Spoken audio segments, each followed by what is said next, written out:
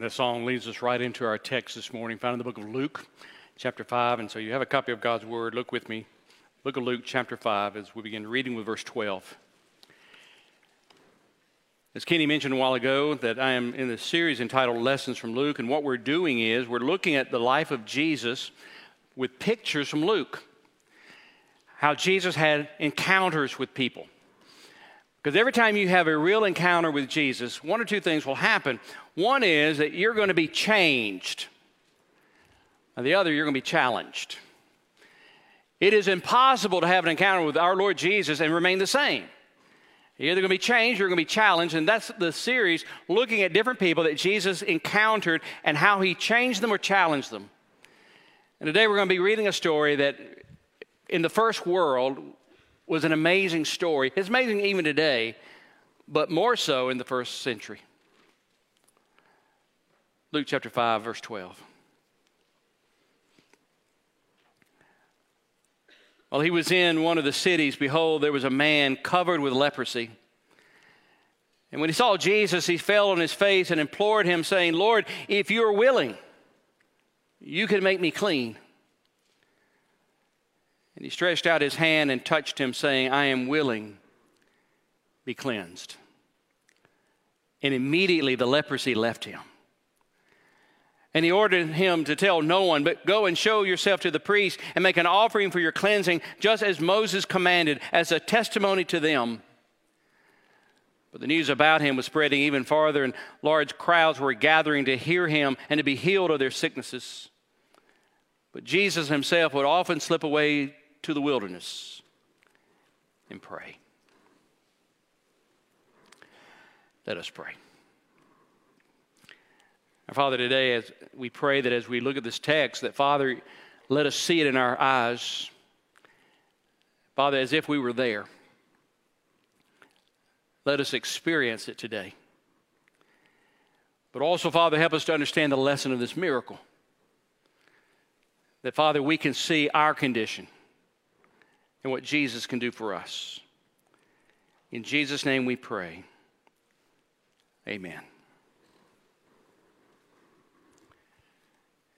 Years ago, a doctor announced to the world a newly discovered scientific fact, and the world laughed at him.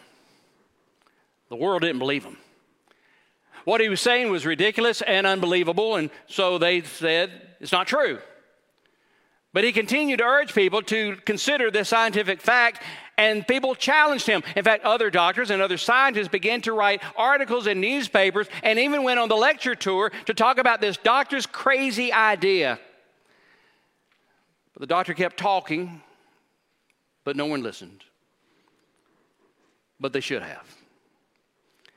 It started in Europe in the 1840s.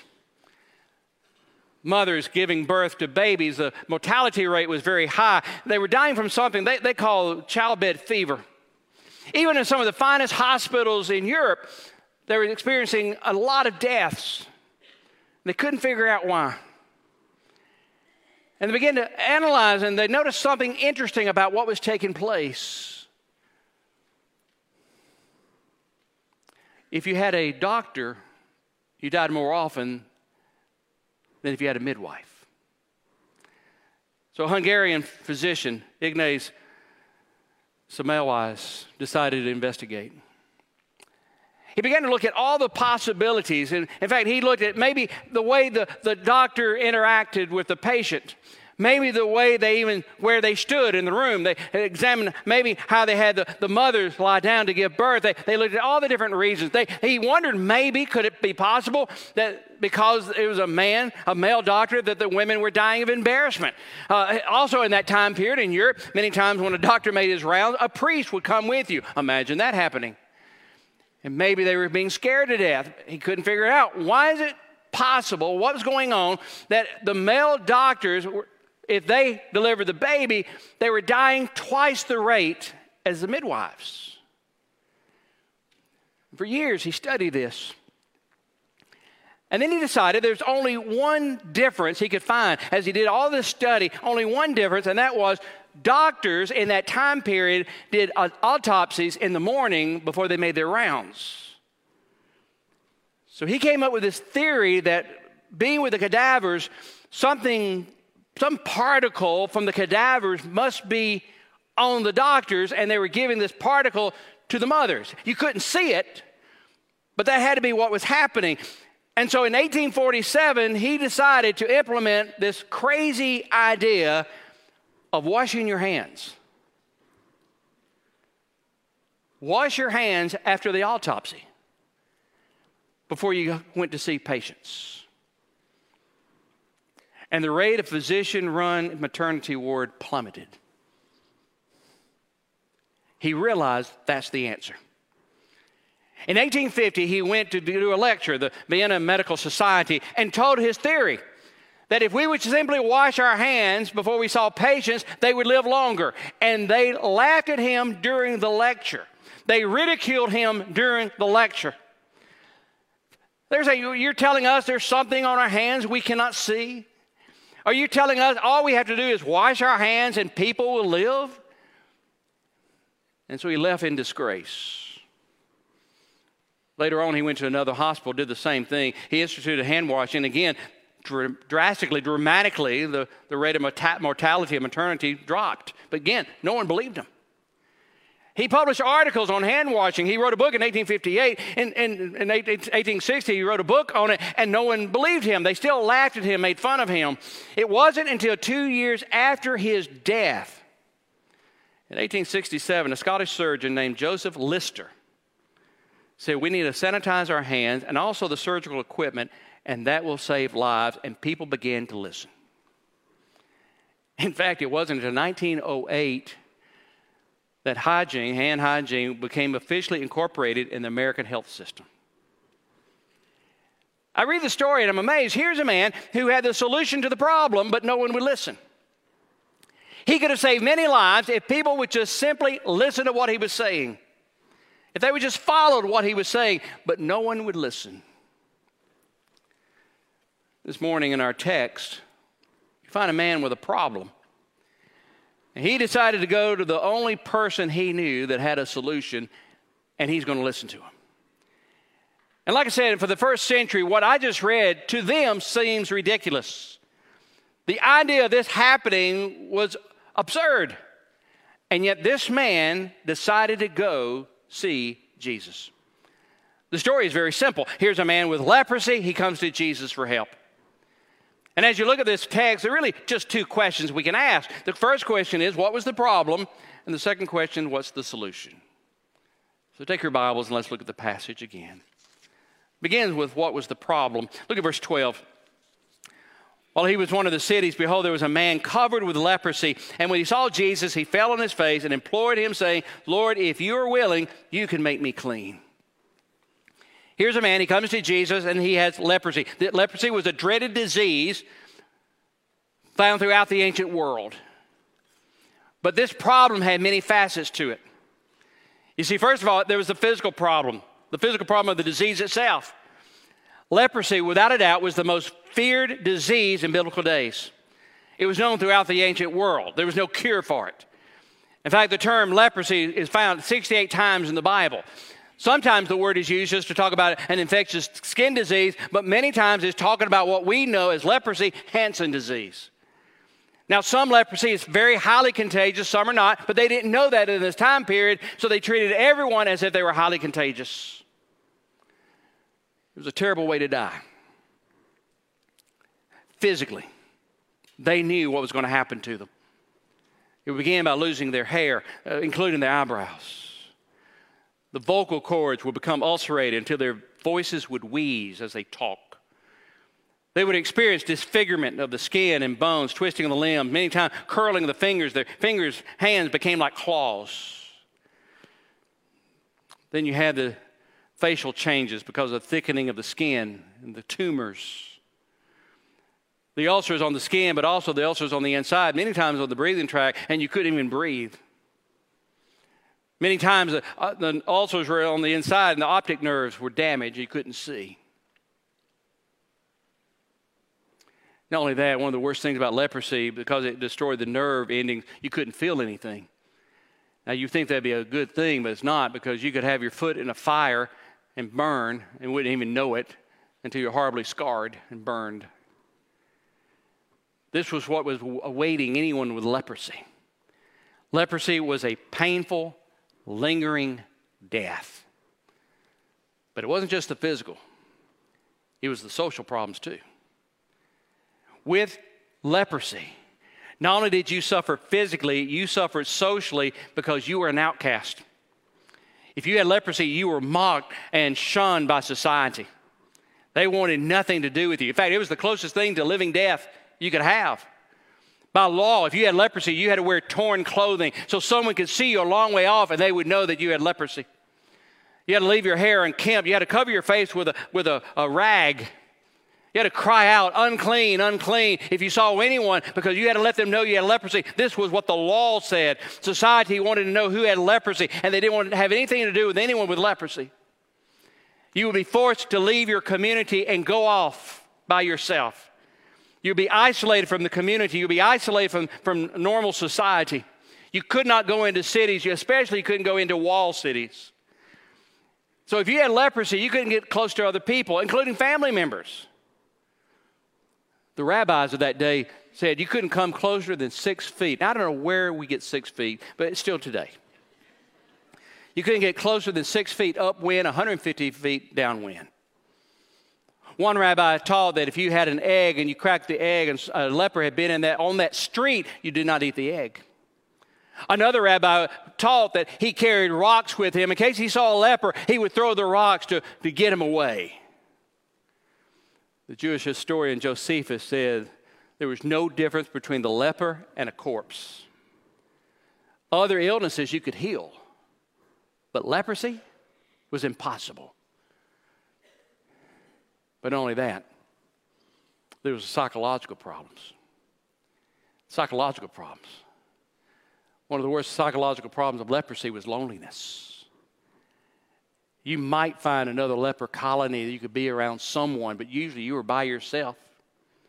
You were abandoned by your family. You were abandoned by your friends. You were abandoned by the people of faith. You could not attend your father's or mom's funeral. You could not go to your children's wedding. You were forced into isolation. And every day you thought about hugging your spouse. Every day you thought about hugging your children. Every day you thought about being with friends and family, and you couldn't be around them. And the loneliness was unbearable. And then the psychological problem of fear, because you knew what was going to happen. Every day you walked with the shadow of death right behind you. You knew you were going to die. But there's also a spiritual problem. You see, throughout the Old Testament, we see God sometimes punishing people with leprosy. And so the rabbis of Jesus' day, especially the Pharisees began to teach if you had leprosy, it was because of your sin. It was because of you. It was a punishment from God. And so if you had leprosy, everyone would point to you and they would say, see that person? They have leprosy because of their sin, their fault.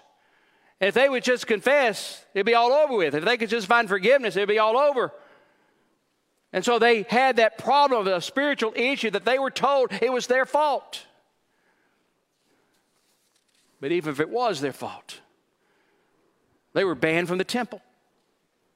You say, what's the big deal? I mean, we have online services. But remember, in Jesus' day, in the temple, you went to the temple to make a sacrifice for forgiveness of sin. If you couldn't go to the temple to make the sacrifice, you couldn't be forgiven of your sins. And here the world is saying it's because of your sin, you have leprosy, you need to be forgiven, but I can't be forgiven because I can't go to the temple. And so they face this spiritual issue. I cannot be close to God. I cannot be with God. So here's this person coming to Jesus. He has all these problems. He has the physical, the social, the spiritual, the psychological problem. But Luke adds another problem. Look what he says in verse 12. New American Standard, it says this: there was a man covered with leprosy. Some translations put the word full of leprosy. In other words, this was not the beginning of leprosy. This means he's had leprosy for a long time. He was well advanced in the illness. Now, maybe Luke is saying that because Luke is a doctor and he's fascinated by this. Luke gives a lot of details on physical problems, but there's another reason he's doing this. This man was known as the leper. It became his identity.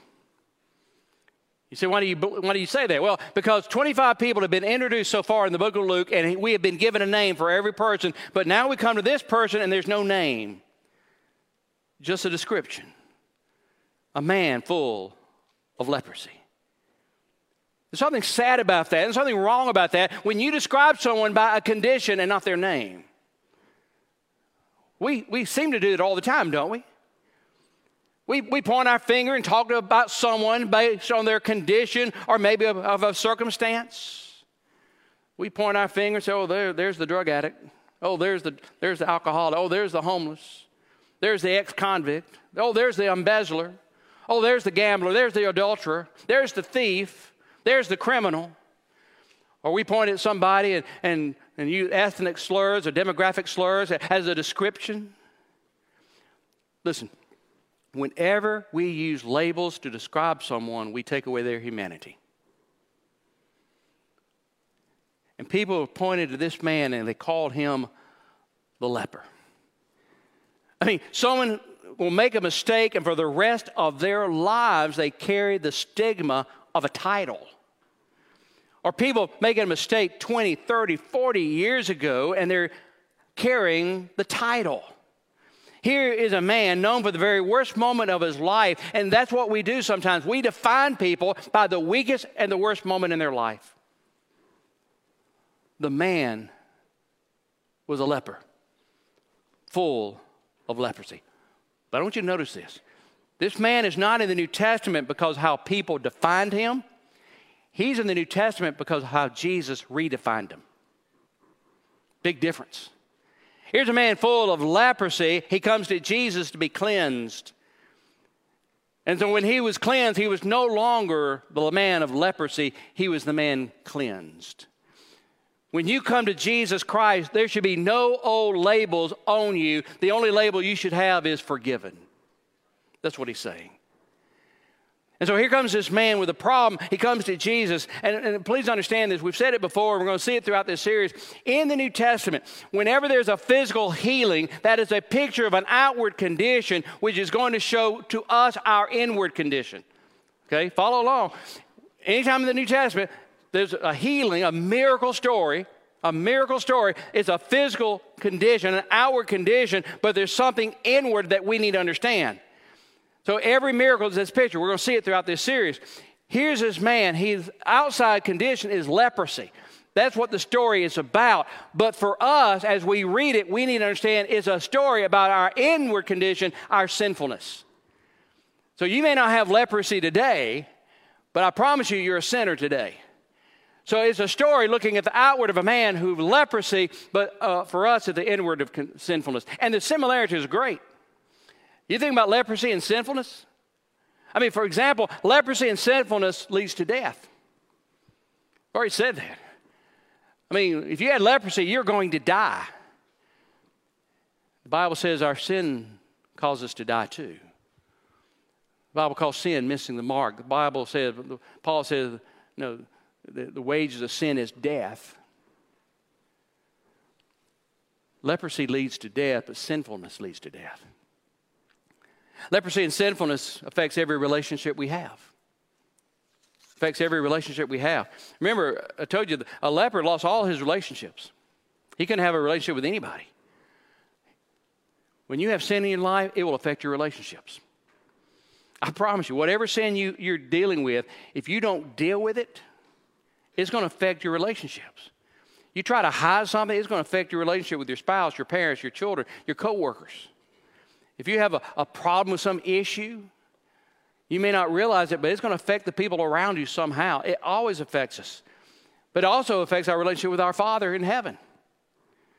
If you're here today, you're watching online, you're not a believer, you've never given your life to Christ, your sinfulness is keeping you from a relationship with God. But if you're here today and watching online, you're a believer, your unconfessed sin is affecting your relationship with God by breaking fellowship with God. So for the believer, your unconfessed sin is keeping the unbeliever, you're breaking your relationship with God, but for the believer, it's hurting your fellowship with God. So here comes this man. He has a problem. So what's the solution? You have to understand something. This story is absurd in the first century world.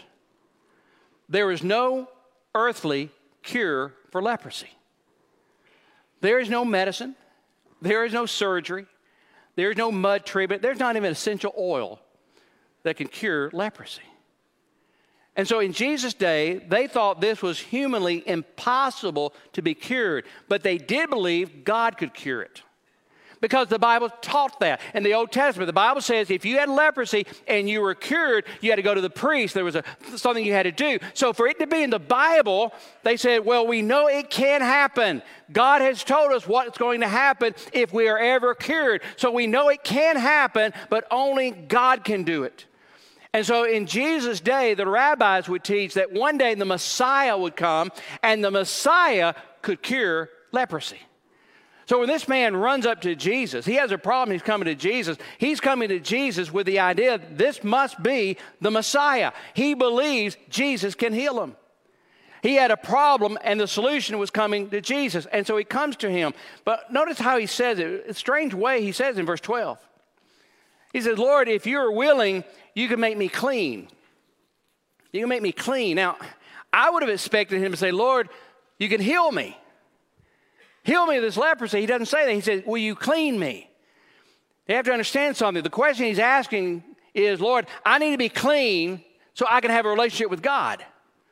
He's asking to be clean so that he can go to the temple to establish his relationship with God. I would have expected him to ask, Lord, heal me. He's not asking that. Lord, will you clean me in such a way that I can have a relationship with my Heavenly Father? That's what he's asking. And remember, he couldn't go to the temple. He couldn't make the sacrifice. He is desiring more than anything else a personal relationship with God. And sometimes we get so fixated on the physical problem that we miss the spiritual problem. This man wanted to come into the presence of God. So he's saying to Jesus, Lord, I'm a leper. I need to be clean so I can come into the presence of God. I feel like someone with a long-term physical illness, and all they say is, I just want to have a relationship with God. That's my only desire. So notice how he comes to Jesus. First of all, he came to Jesus broken. He came to Jesus broken. You see, hopelessness is brokenness. He was broken. He had no hope. There was no hope in his world to be healed. No way possible he could ever be healed. When you feel no hope in your situation, you become broken. You may be here today. You may be watching online. You're in a situation you think is hopeless. And because of that hopelessness, you're broken. That's what this man was. He was so broken, he broke every rule imaginable. Number one, you did not come to a crowd. Number two, you did not come to the rabbi. Number three, he couldn't be around people. Number four, he didn't say unclean, unclean. He just came. He broke every rule. He could have been killed, but he didn't care because he was going to die anyway. When you're hopeless, you'll do anything. That's what he's doing. He is hopeless. He's broken. But also he comes to Jesus with humility. It says he fell on his face and implored him, a New American Standard. Some translations use the word beg. Luke loves that word. Luke uses that word over and over. It means keep on begging, keep on asking. It's the same word Jesus, the demoniac, comes to Jesus asking to be helped. Same word used the Father, the bottom of the Mount of Transfiguration when his son is sick, and he kept begging Jesus. This man is coming to Jesus with humility. He falls on his face and he's begging. Lord, you're greater than I am. I'm nobody. You're greater than I am. Will you do something? He doesn't come with pride and say, Lord, you owe it to me. Lord, you better do this. No. He comes to him saying, I can't do anything. I don't deserve this, but I'm asking. He comes to Jesus focused. He has all of his energies focused on one thing, and that is Jesus, the Lord. Now, somebody once said if we would give God 100% focus, it would change our world. But he also came to Jesus in faith. He asked Jesus a strange question. Again, it's a very strange question. Look at verse 12 again. Lord, if you are willing, you can make me clean. Did you notice it? He had leprosy, and no one in the world could cure him. But he comes to Jesus, and he says, I know you can clean me. That's faith. Lord, I know you can do it.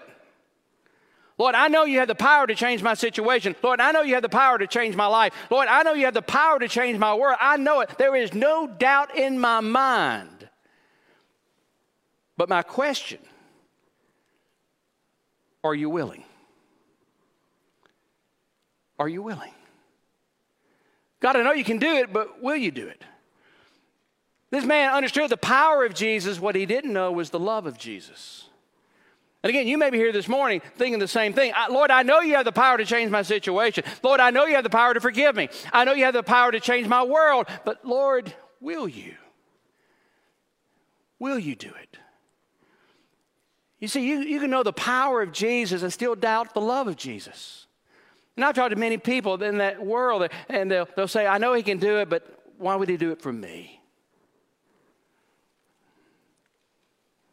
So how does Jesus answer him? Verse 13.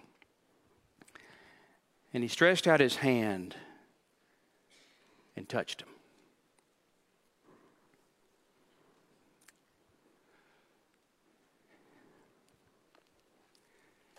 He didn't have to do that. Jesus could have just said a word and he'd been cured. We know that because Jesus cured somebody a long way off. He could have just waved his hand. He could just had a word of prayer and the man be cured, but he doesn't. He reaches out and he touches him. The question was, Lord, are you willing? And Jesus touches him. He had not been touched by anyone outside of leprosy for years. And he touches him. Why? Well, two reasons. One is to show him, I love you. He's willing to respond by reaching out and touching him. No one has touched him. He had not experienced the loving touch of his wife, the soft touch of a child, the strong touch of a friend for years. There's power in touch. Many years ago in another state, a man called me and asked me to go visit his son in the hospital. He said, just go and talk to him, maybe pray with him. He didn't tell me what was wrong with his son, and I went in the hospital room. The son was in his early 20s. He lost a lot of weight. His eyes sunken in his head. And although they didn't tell me what was wrong, I knew immediately what was wrong. Found out later I was right. The young man had AIDS. And many people don't remember the stigma of AIDS when it came out. No one knew what was happening with AIDS. No one. We didn't know how contagious it was. It changed sporting events. It changed everything. And there was a stigma to it, a fear to it. So I walked in. I was talking to the young man. And as I was leaving, usually I hold somebody's hand before I pray. I reach out to hold his hand. And he recoiled. He got on the other, as far away from me as he could in that bed in fear. And I remember him reaching out slowly, carefully, holding my hand as I prayed for him. And I went by to see him the next few weeks. And then as I reached out to hold his hand in prayer, he began to reach out and hold my hand as I prayed. He went home, and a few weeks later he died, and I did the funeral. It was at the funeral the father came to me. The father was crying. And the father said, I want you to thank you for visiting my son. He always looked forward to your visits. Because, Pastor, you're the only person outside the medical staff and me that would touch him. Everyone else was clinical. And I was a father. But no one else would touch my son. And he looked forward to having someone touch him. You see, sometimes we need to put our arms around someone. Sometimes we need to hug someone. Sometimes we need to hold someone just to say, I love you. That's what Jesus did. Well, there's a second reason he did it. To reveal himself. You have to understand something. In this time period, they were saying the Messiah would come and the Messiah would cure leprosy. In the Talmud, the Jewish writing, it stated that the Messiah would absorb our sickness and not become sick.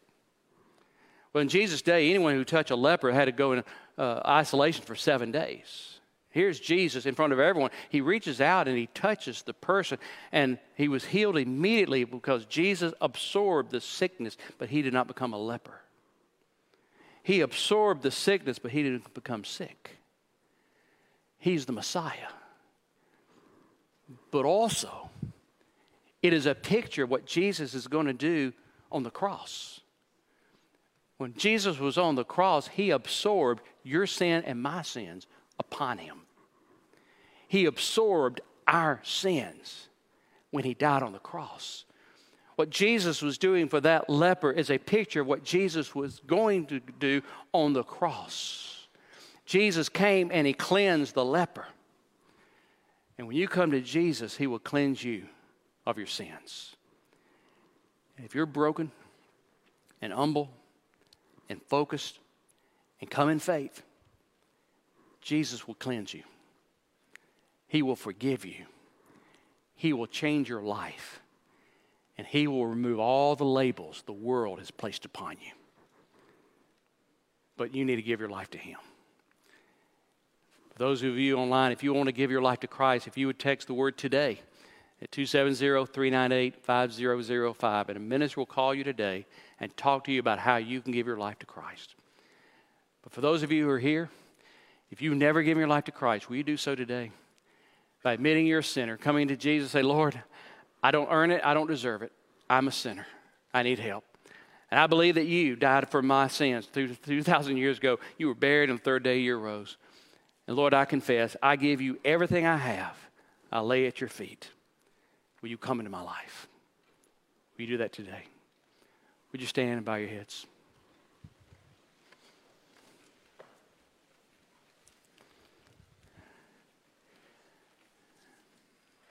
Our Father, we pray that we'll be like this man, this forgiven man, this cleansed man. And Father, we'll come to you in the same way. Because Father, there's no way possible on this earth for any of us to have forgiveness apart from Jesus. There's no way possible any of us can earn our way into heaven because we don't deserve it. And so we have to come to the solution. The solution is our Lord Jesus Christ, who came and he died for us. And so, Father, we come and give you everything. We ask you, Father, to remove the labels that the world has placed upon us and replace it with the word forgiven. Child of God. Child of the King. Father, let no one hesitate because Satan is telling them they're not worthy. Let no one hesitate because Satan is telling them, oh, just wait till next week.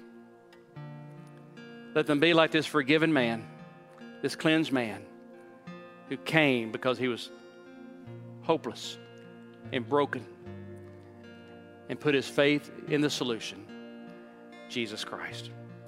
In Jesus' name we pray. Amen.